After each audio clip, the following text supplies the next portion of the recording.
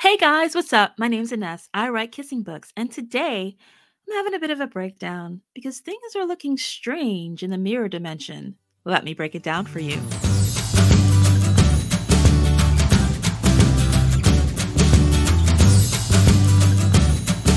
In my quest to conquer the five-part finale, I'm taking on saying Benedict Cumberbatch. Ha! I did it. Today, I'm doing a deep dive on the film Doctor Strange.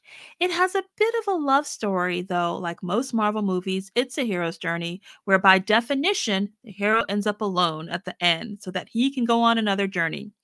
There's barely a kiss, but it tickled my romance bone enough to hold my attention all the way to the end, so let's dive in. The film introduces the audience to the character of Doctor Strange, a brilliant but arrogant neurosurgeon who, after a devastating car accident that ruins his hands, embarks on a journey to rehabilitate himself and regain his life as a world renowned doctor. After Western medicine has failed him, he turns east. His quest leads him to Comertage, a mystical place where he learns about the hidden world of magic and alternative dimensions.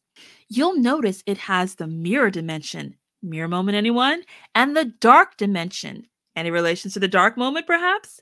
Before things get strange, let's recap the components of the five-part finale. Part 1: the hero gathers his team, comes up with a plan to storm the castle and free the princess, or whatever the reward they're after that's trapped in the high tower of the castle.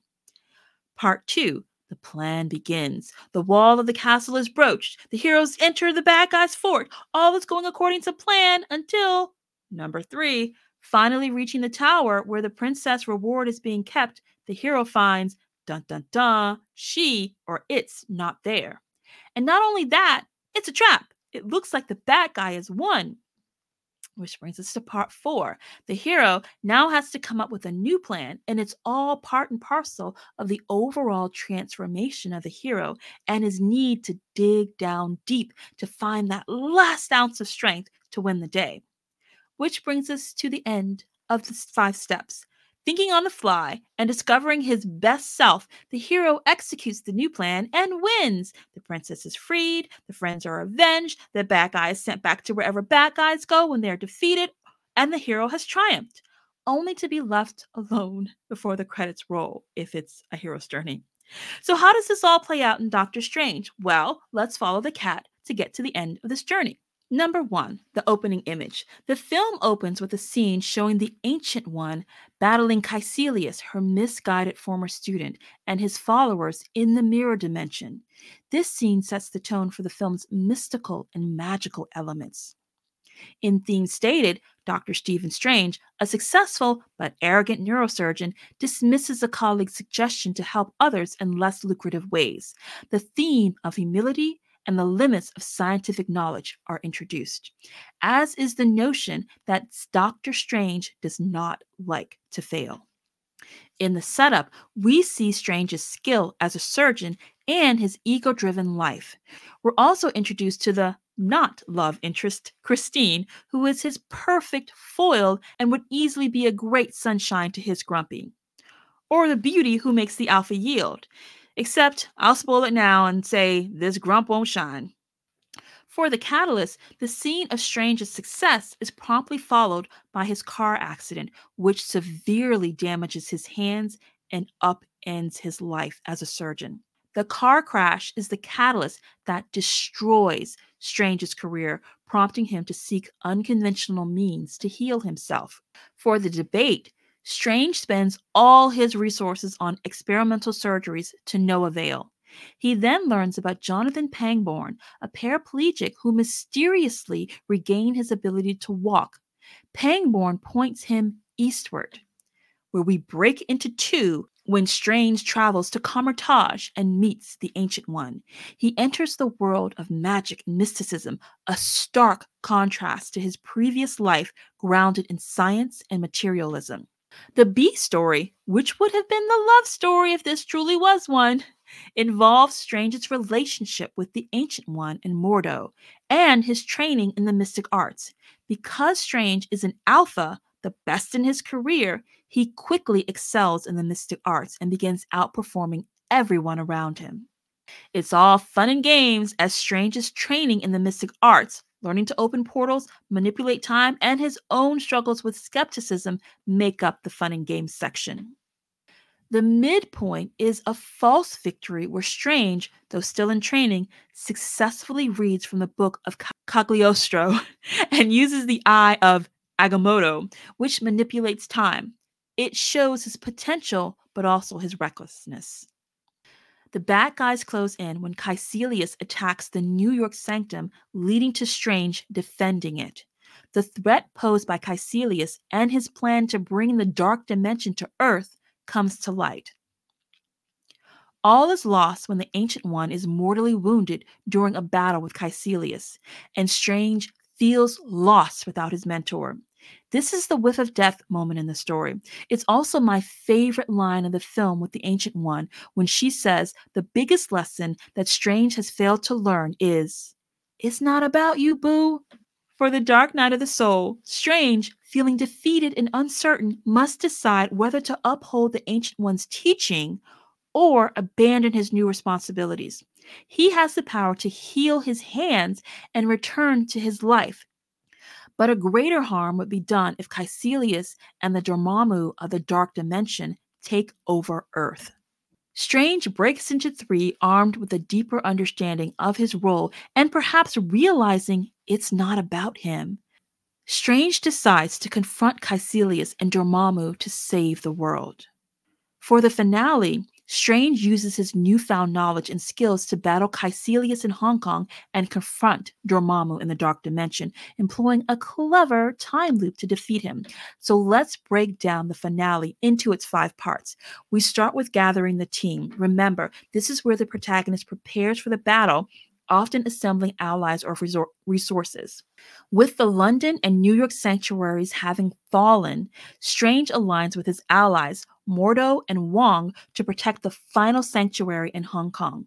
Step 2, executing the plan. This is where the protagonists put their plan into action, often leading to an initial success. Strange's plan involves defending the Hong Kong sanctum from Caecilius and his zealots, but he arrives to find the sanctum destroyed and time running out. Here, he uses the Eye of Agamotto to reverse time and resurrect the sanctum, initiating a battle with Caecilius in the process. This is the execution of Strange's plan to stop the imminent threat. Which brings us to the Hightower surprise, that unexpected twist that makes the situation worse or more complicated. The twist comes when Caecilius and his followers break free from the time manipulation and continue their attack, overpowering Strange and his allies.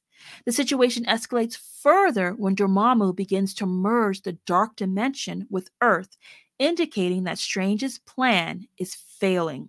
Now he'll have to dig down deep. This is when the protagonist musters inner strength or realizes a key insight to address the challenge. Realizing that conventional fighting won't suffice, Strange decides to confront Dormammu directly in the Dark Dimension.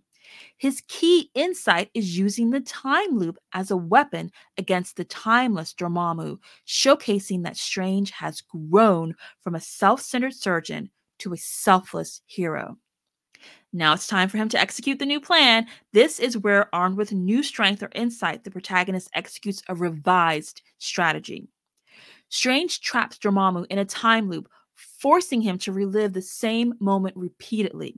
This clever use of the Eye of Agamotto and his newfound understanding of time and sacrifice compels Dormammu to agree to leave Earth and take Caecilius with him. Strange's new plan hinges not on overpowering the enemy, but on outsmarting him, demonstrating his transformation and his strategic acumen.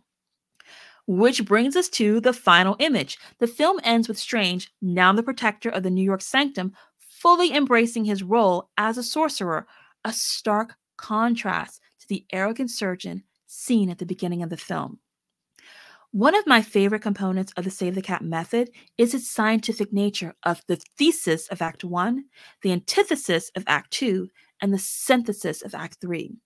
Doctor Strange opens with the thesis that knowledge will keep Strange safe and on top of the game. In Act 2, this is disproven with the antithesis in the new world of Kamartaj that all the things he doesn't know about the multiverse and mystical world could kill him. It's brought together into synthesis when Strange uses his fear of failure in Act 3 to his advantage by continually losing to Dormammu, which is how Strange frees himself and everyone on Earth.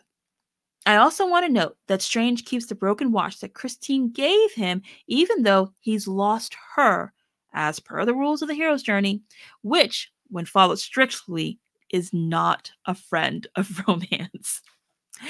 Guys, there's 3 more marvelous breakdowns to go. Up next is Black Panther. Finally, a heroine's journey where love will triumph. So, if you haven't watched it in a while, or if you've never seen it, be sure and pop some popcorn and see it before the next episode. If you want a more in-depth exploration of pacing, try out my Patreon and Pacing course, How to Write a Binge-Worthy Novel in 21 Days at AnessWrites.com/PTP for Patreon and Pacing. You can also read more breakdowns and chat with others on my free Substack at AnessWrites.substack.com.